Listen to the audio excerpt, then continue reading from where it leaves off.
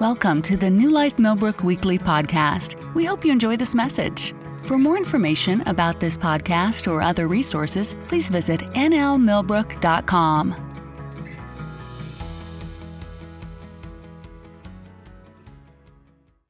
All right, so let's go ahead and open our Bibles to Acts chapter 11.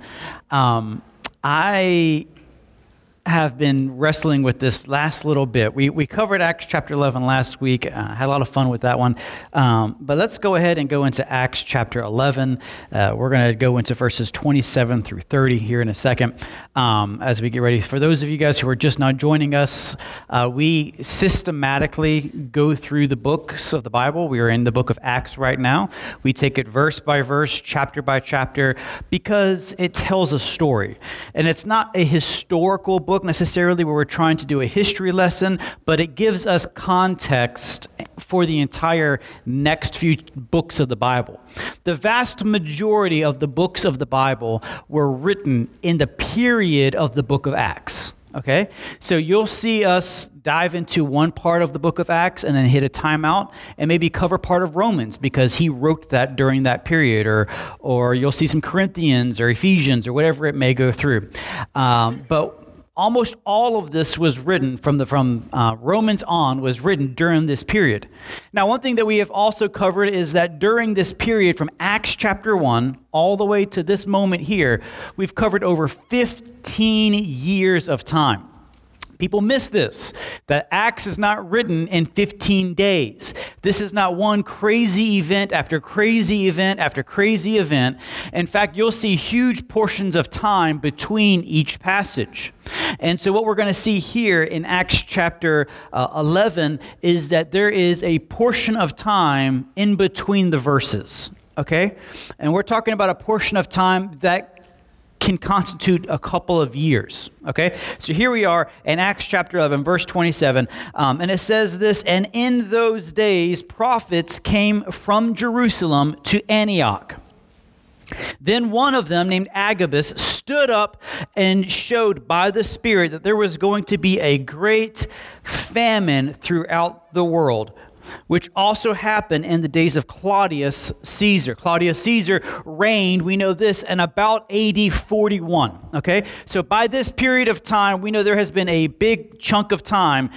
He took over after his nephew, who was heralded as a great emperor. And for 4 years, he ruled wonderfully, and then he got sick, and when he got sick, he lost his mental ability and became a tyrant, to which he ends up dying for that.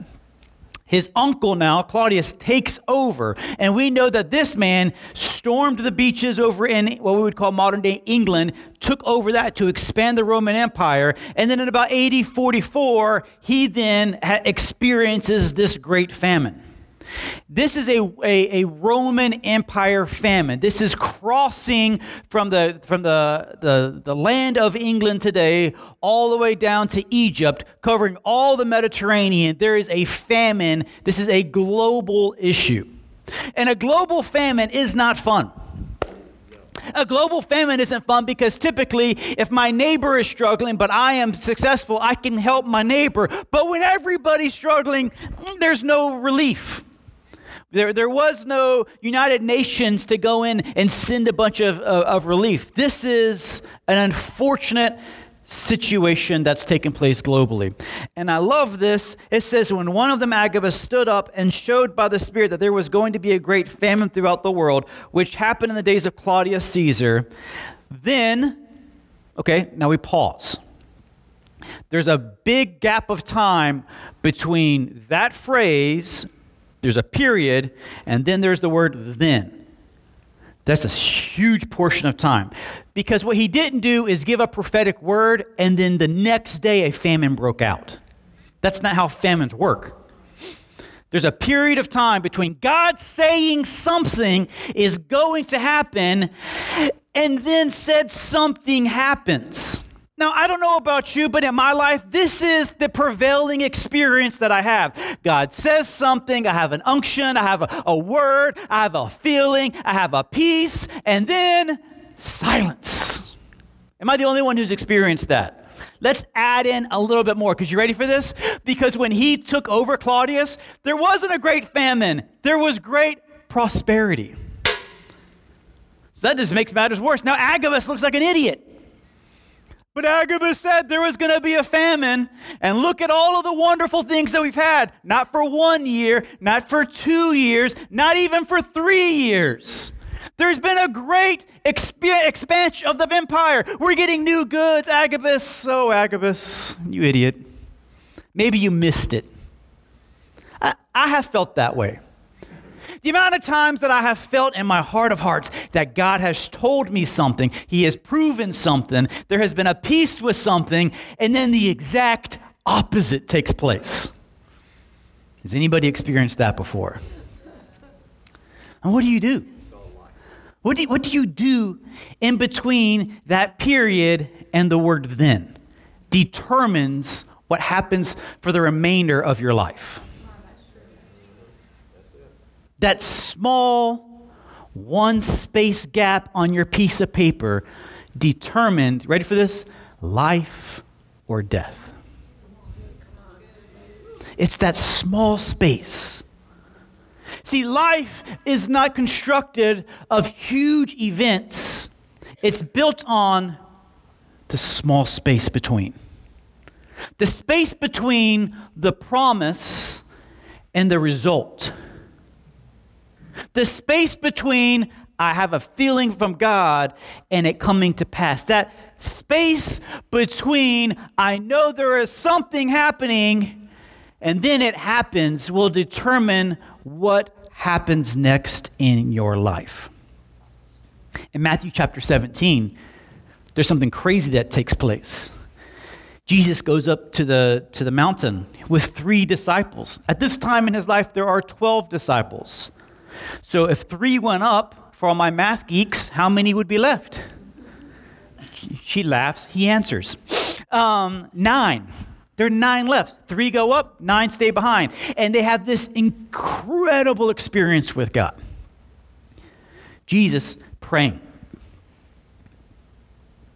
We call it the Mount of Transfiguration. He glows. People who have passed away in the faith show up with him.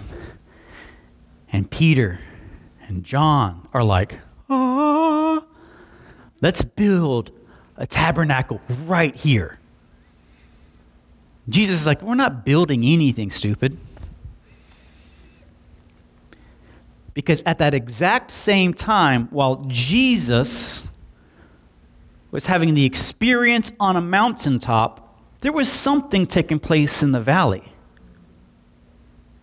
And this is what it says in Matthew chapter 17. It says this, and when they had come to the multitudes, a man came to him, kneeling down to him and saying, Lord, have mercy on my son, for he is an epileptic and suffers severely, for he often falls into the fire and often into the water. So I brought him to your disciples, but they could not cure him. Can we add some feeling to this passage for a second?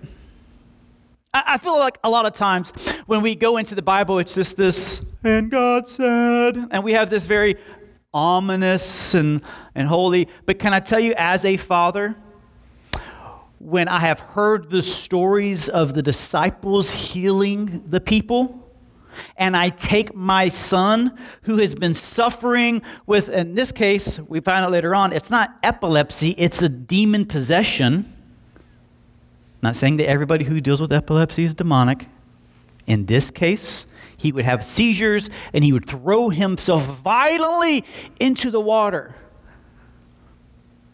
That's a scary situation. I remember one time my nephew wandered into the pool at a young age, and my sister goes, and she just stared as he sinks to the bottom. So I dive in because I'm the best brother ever and save my family. Yeah, think about that at Christmas time. Wasn't for me, you wouldn't be here because your mom was no help at all. She froze. He violently throws himself in the water. He violently throws himself in the fire. Can you imagine as a parent making dinner and your kid just jumps in the fire? I've created fires. Okay, easy. Some on purpose, some by accident. I remember one time as a kid, a friend of mine, Josh, and I had this contest, who could light matches the fastest in the woods. I won. And we burned the woods down. All of a sudden, it gets out of control, and I run to my father and go, fun fact, there's a fire that's taken place, to which he rushes out, and it's grown past my ability. In all of that time, I never thought, I'm going to jump in. But this kid would. Not because he could control what's happening, but he would throw himself in the fire. Well, in other words, what was happening on the inside of this young boy was trying to kill him. And his dad perpetually had to watch to make sure something bad didn't happen. I feel like when he goes to his disciples and goes, I'm at my wit's end, heal this boy. It wasn't, I tried to take him to your disciples. They did not work. But if at all possible, I feel like there's a dad at his last. Has a mom or a dad ever been on your last nerve? I'm 40 years old, and I still get on my parents' last nerve. I can't imagine what took place in this man. He takes him to his disciples, and there's 9 of them, and none of them can heal him. And so Jesus walks down, and he's like, hey, I'm trying here, but your boys ain't good. Can you do something for my son? I love my mom and I love my dad. I love my family and I love my church. I love those prayer warriors that we have in our churchgoers here. And I love the people across the faith who constantly lift me up. But can I tell y'all something? There are some moments in my life that the only answer is going to be when I directly connect with Jesus. Because there are moments in my life where I need somebody to hold my hand. And then there's other times where I need the impossible to be possible. And Jesus is that answer. Jesus is that answer. And his disciples, who, mind you, one of those 9 was Judas, tried. And you know what's crazy is it's not because of lack of passion. They were passionate about it. Jesus, go to the mountain and pray. We got this.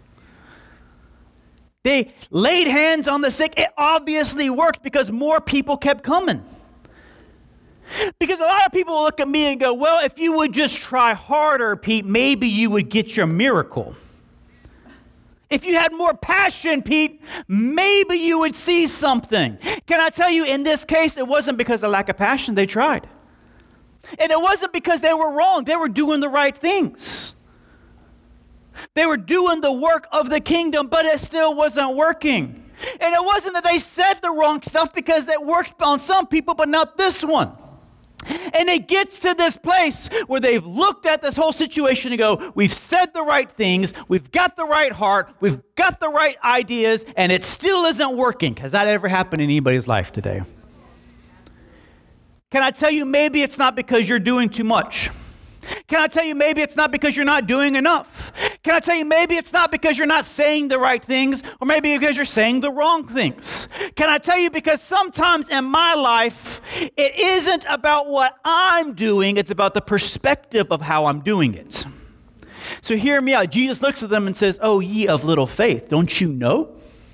And I love this. Jesus rebukes the devil. He rebukes the devil, and it leaves. Kid's right to back to his right mind. Story goes on that everybody leaves. The disciples have this moment like, hey, bro, what happened? That's an important part.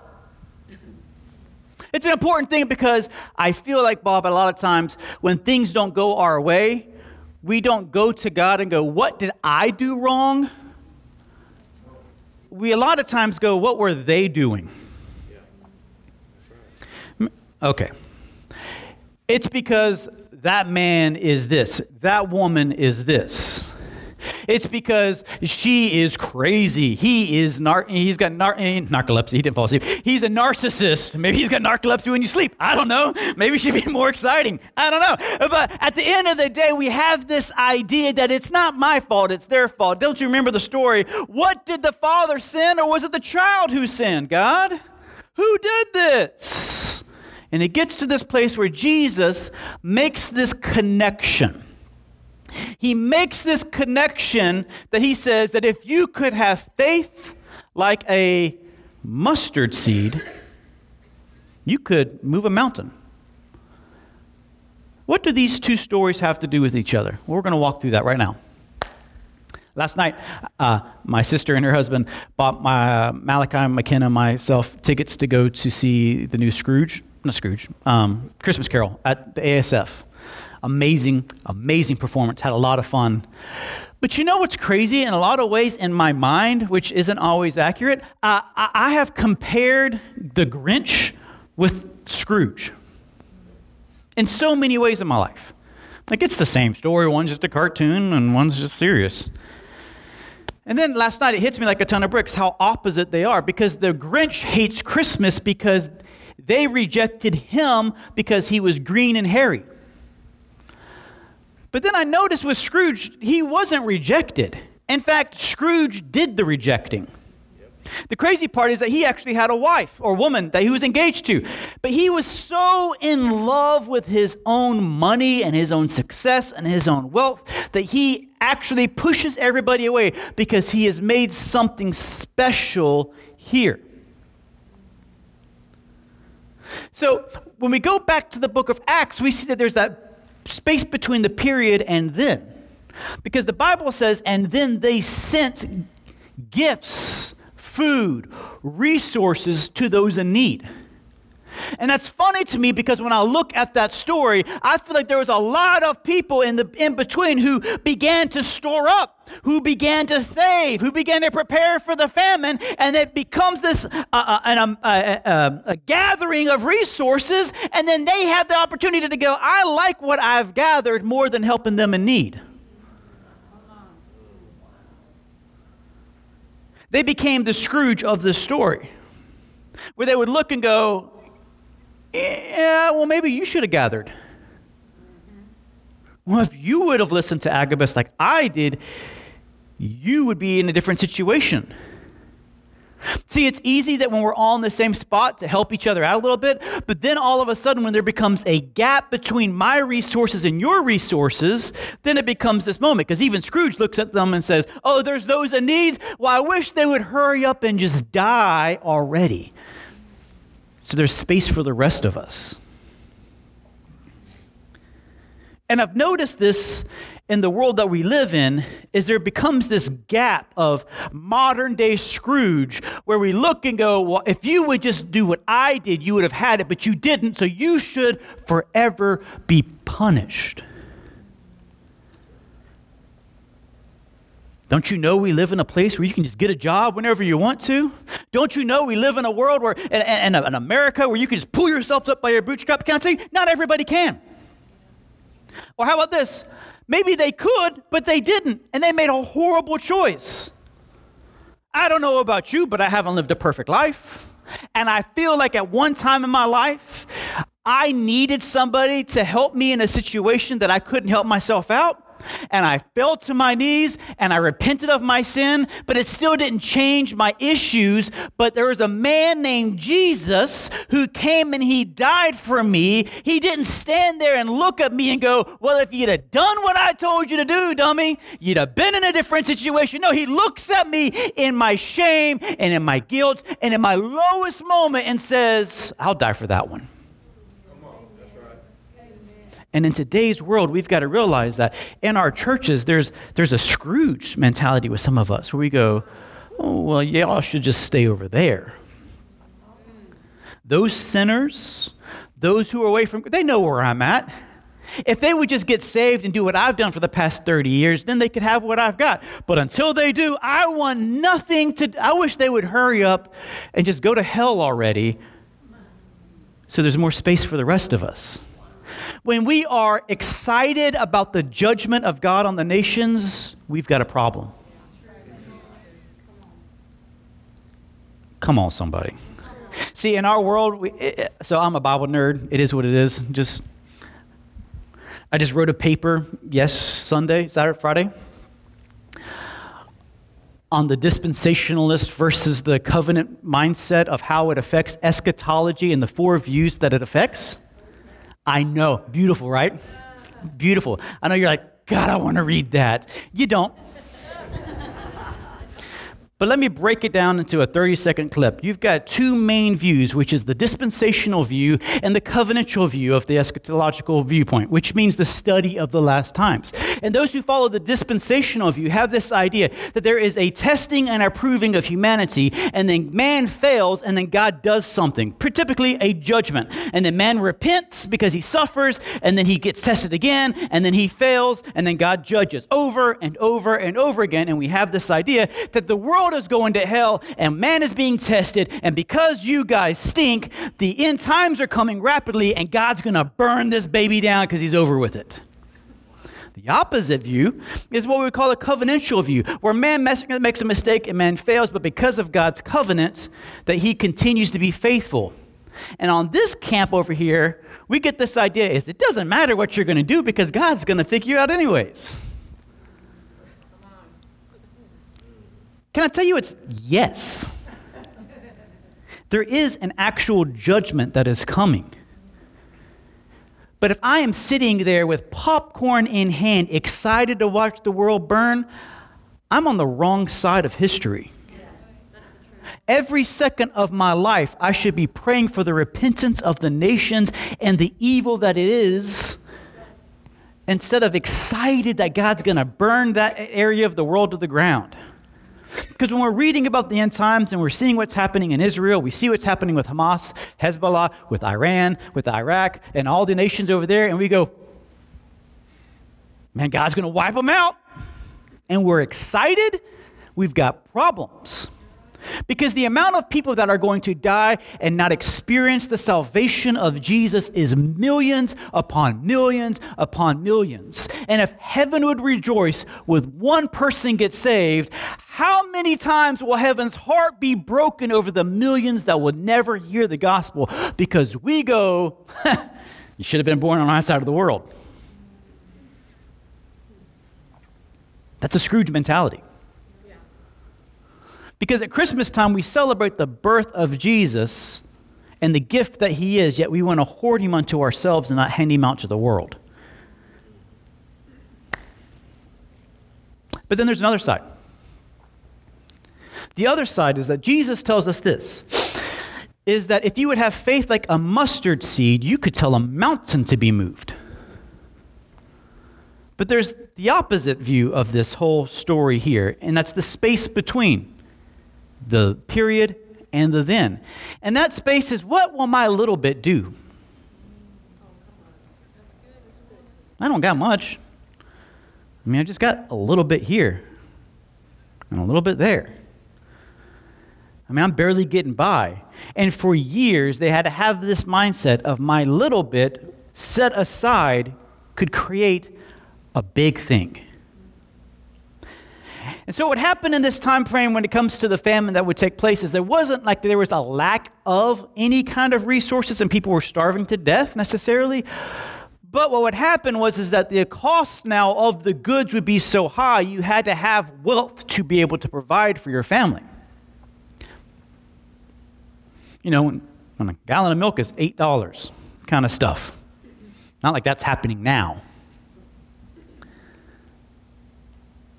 When the dollar menu has inflation, we've got problems. And so we have this idea now that with Scrooge says, y'all should have, but little bit says, what's it going to do anyways? Then we live this life where we don't want to help or be a part because I can't do much anyway, so what's the point? I might as well just consume my little bit and just die. But I love this because there's not a proportionate response. There is a mountain in front. And Jesus says, if you would have this, you could overthrow that. It's the idea here, Thomas, where just a couple of smooth stones can take down a 10-foot man. The proportions don't make sense. It's this whole idea that if I follow the words of God and I speak the words of God, that the mountains will move. That doesn't make sense. But let me help you out in 2023. It's this idea that this little thing right here can drop a giant. This is just a 9mm shell. And for those of you who don't know, this whole section here is full of gunpowder. This little brass part is what flies off into somebody. And what's crazy is the idea that my size could be crumpled to my ground with just this little bit. But that's what happens in our world. This is how God has created the world, is that the idea that my little bit here will create a problem for something bigger. And this is the problem that we're running into, is that if somebody was to come into our facility today and have a problem, that we would have an issue. But what happens is that as our little bits begin to expand over and over and over again, now it's not just one person or two people or three people. There becomes this big, huge movement where people's little bits here begin to add up really quickly. And what we're seeing in the story here is that they lived in a part of the world that was impoverished, but they began to gather their little bits to attack a big giant called famine that is globally. And what happens in our world today is that we have this idea where they can either A, go to hell, or we can B, go, I'm not going to do it anyways because what's my little bit going to help? And I can tell you this, a little bit can take down a big thing. And Jesus says that if we would just do our little bits on the in-between, you would see a great change in the world. In a couple of minutes, Pastor Allen's going to talk about the little bits that this church has done. The $50 here, the $20 there, the $5 here, and how it has added up to helping people's lives be changed. Can I tell you before he comes up? There is no offering. I'm not going to do a pledge. There's not this QR code to give now. Because one thing I want to do right now, after talking to Pastor Allen, is this, is explain what has happened and how we have helped the world. I'm not going to, y'all have been helping out with the angel tree. You've been providing Christmas presents and providing food for those in need, and it's beautiful. And we have to maintain this idea that there is going to be a great famine in our world again. Whether that means a global food pandemic, whether that means a financial shutdown again, I'm not going into any of those theories right now. But can I tell you, there's a great spiritual famine that has taken place over our world. There's a great spiritual famine that's happening here in Alabama. The idea is coming in that what is it going to matter anyways if I talk to my neighbor? What will it matter if I begin to talk to my friends about Jesus? What will it matter if I just bring one person to church and they get connected? You know what? Number one, it matters to the one. Number two, as you begin to bring your little bit, and then Thomas connects with somebody, and Nathan connects with somebody, and Ira connects with somebody, all of a sudden our little one moments become a movement that begins to change an entire area. It's called momentum. Your little bits can create momentum that helps other people that were unintended jump in the bandwagon. And this is what we need in our world today, is that we need to have people to break off the idea that who cares about them, they should have done it anyways, and break off the idea that, oh, I'm just little old me. It's not going to make a difference, and understand that both sides are wrong. You are in a position right now for a great harvest, a harvest of souls, a harvest of life change. But you have a choice. You all have a choice. Every single day you have a choice. Do I look at somebody and shun them because I don't like them? Do I look at somebody and go, they're going to reject me anyways, what's the point? Or do I look and go, with my little bit of faith that God can plant a seed, I'm going to open my mouth and I'm going to show love to people who are unlovable. I'm going to show grace to those who deserve judgment. And I'm going to show honor to those who don't even need honor, who don't have any honor. Can I tell you why? You show honor because you are honorable. You show respect because you are respectful. And you show love because God is love and He is inside. We must love our neighbors, so much so that it's greater than our little bit of fear, our little bit of concern, our little bit of, I'm concerned I'm going to get rejected, and love them into the kingdom of God. Amen? Pastor Allen's going to come up and he's going to share for a little bit, and then we're going to let you guys go. That's a good word, Pete. Amen. You know, the other day he was ministering, and I saw that, and I thought, here's Agabus, and he's prophesying the word of the Lord. Not an idea, not a hunch, or anything like that. Matter of fact, Peter just explained, things were good. And here he is, and he says, this is the word of the Lord. And it was the opposite of what they were experiencing. Isn't that right? And just as he said, we look at this, and we would have a tendency to say, well, I believe what the word of the prophet is, and things are going good. So here's something here. We're going to start saving up so that we can hoard up for ourselves in that bad time, right? And that's a tendency to do, but I saw something there. I said, and they gave. What is it that they knew that the world today doesn't understand? We see in the scriptures where it says to give, and it shall be given unto you, good measure, pressed down and shaken together. The promises of God, His word saying, those that give. You know, and here it is, they've got a word that's coming that there's going to be a famine, yet instead of hoarding up, they gave. In this church, in 2001, there was a lot of lack in about every area. And the Lord said to me, says, start this. Take care. Give into benevolence. And so we started doing Wednesday night services. Said, we're not going to do Wednesday night services for money, but we are going to take up an offering. But it's all going to go towards the poor. We're going to give to the poor. Everything that comes in. And in 3 years, the loans were paid off. The church was remodeled. Things were all taken care of. Off of that sowing of seed to the poor, I believe, had everything to do with it. And one thing I did was I made a commitment, Marcia and I, this is what we're going to do. And we've been doing it now every week since 2001. We've never stopped, and we've never missed it. It's that little bit that we add to our tithes and offerings. We just write on there, benevolence. Benevolence.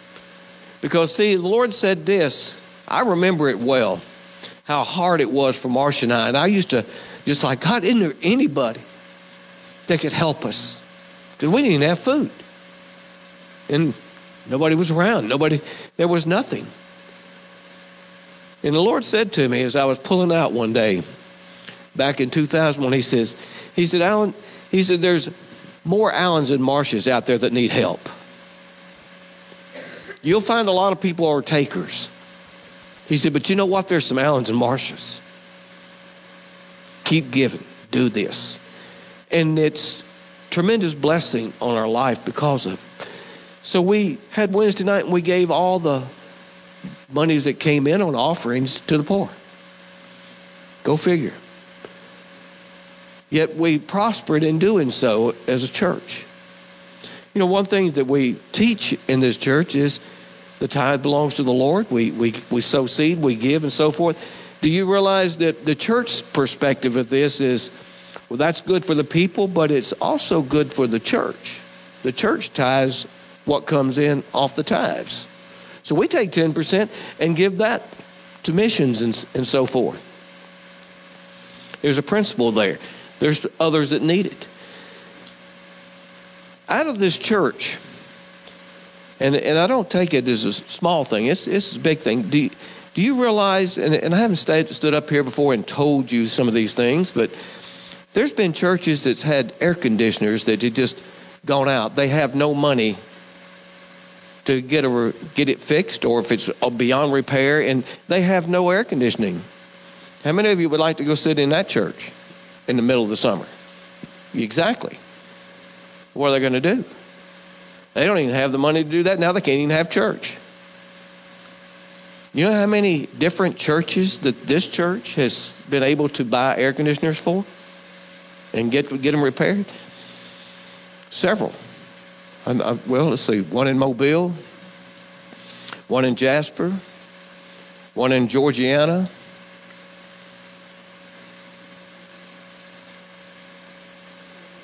one in Columbiana.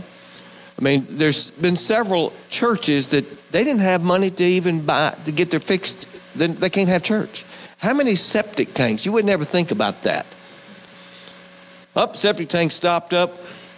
The grinder's messed up on it. You know, we don't have any way for people to flush a toilet. You know, we can't have church. Pastor's crying, said, Pastor Allen, what do I do? Even if they could go to the bank and get a loan, they're not going to be able to get the money and get it all processed by church service. You know, we've taken care of that and helped several churches, one in Mobile, one in another city as well, with that type of problem. We've purchased and helped people when they were doing, and these are churches that have need. When you say, well, that was the church, well, I'm talking about there's a lot of people in that church or a group of people in that church. That's who we gave to. Amen? And then there's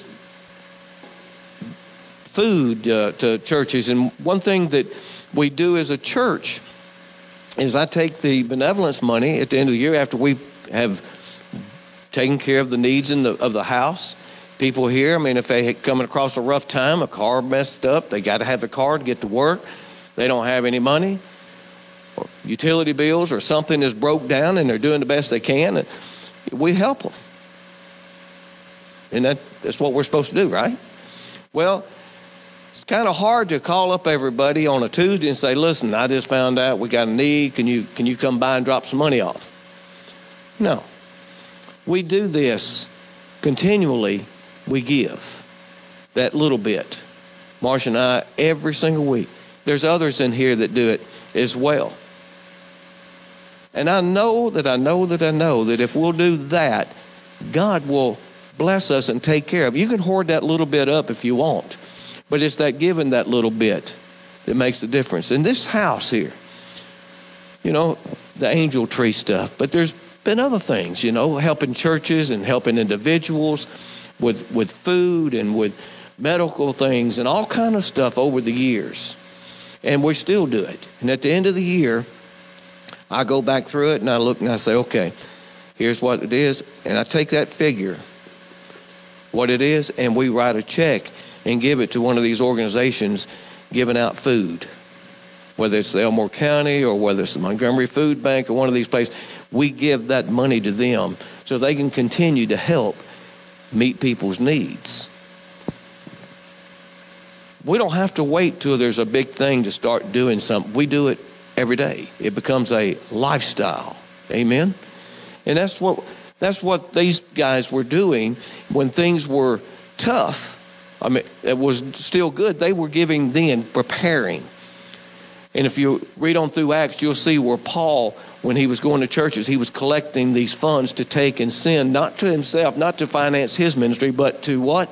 To take back to Jerusalem to help the church there that was in persecution. I just want to encourage you that we hear all the time, you know, the economy's messing up, this is taking place, there's going to be a recession, there's going to be a depression, the dollar's going down, this is happening, that's happening. And there can be a tendency to want to take your little bit and hold it back, right? I just want to encourage you, no, take your faith and with that little bit and say, no, I'm sowing seed. I'm going to give. Maybe I can't give $5,000, this year towards something like that. What can you do? What can you do? You know, when I was at Canaan Land, we had it broken down. And at that particular time, we know that a Happy Meal costs more money now than it used to 25 years ago. But back then, a Happy Meal a week would have fed a person, housed a person, took care of them, paid utility bills, and helped have Canaan Land. A Happy Meal once a week. How many of you could give up a Happy Meal once a week just for somebody's life, for somebody who's fighting for their life? That's what I'm talking about. You go get a quarter pounder with cheese, what is that? One of those combos is about $9, $10. You know, that's what it costs now. Could we give $10? Can I do something that will give life to somebody? And it's a heart issue. That's what we're talking about. It's a heart issue. And I just want to encourage you to understand that if you do something like that, if you write down and say, well, I'm going to start adding a little something into benevolence, all of that money goes to benevolence. It doesn't go to the operations of this house. It goes, whether it's being given to people here to help, or goes to another church, or goes to the food bank that's going to help people that don't even know Jesus. It goes to all of it. God calls that money holy because it was given to him. And believe me, we treat it as it's holy because it is. So I just want to encourage you through this Christmas season, thinking about all that God's done for you and how he's blessed you. Just make that little step of, you know, I could do a Happy Meal. I could do whatever. So, well, that's not much. It adds up. It does add up. How do you want to close it? Well, let's pray. Father, we thank you for all that you've done in our life, all that you're doing in our life, and all that you're going to continue to do in our life. Lord, let us have an understanding. Let us begin to see beyond ourselves and beyond our needs to those that are out there that are hurting and need help. And Lord, I thank you that you've chosen us to be able to distribute and to give to those that have needs. And Lord, I thank you as we do so. Your promises keep coming back to us for being obedient and taking care of these needs. Because, Lord, you said he that's been faithful with little, you'll give much, because he'll be faithful with the much as well. And, Lord, I thank you that this house is a good house, good people, taking care of angel trees and people's needs of their cars and their personal needs and medical things. These are good people, Lord, and I thank you that your blessings upon them. Lord, thank you for this season of giving, that we can understand every single day all that you've given to us, and so we can give that right back out to those that we come in contact with. Lord, I thank you for them today as they leave and they're dismissed. Lord, I thank you they're blessed coming in and they're blessed going out. Bless them, Lord. In Jesus' name, everybody said, amen. You're dismissed. Thank you for listening to our podcast. Have a great week.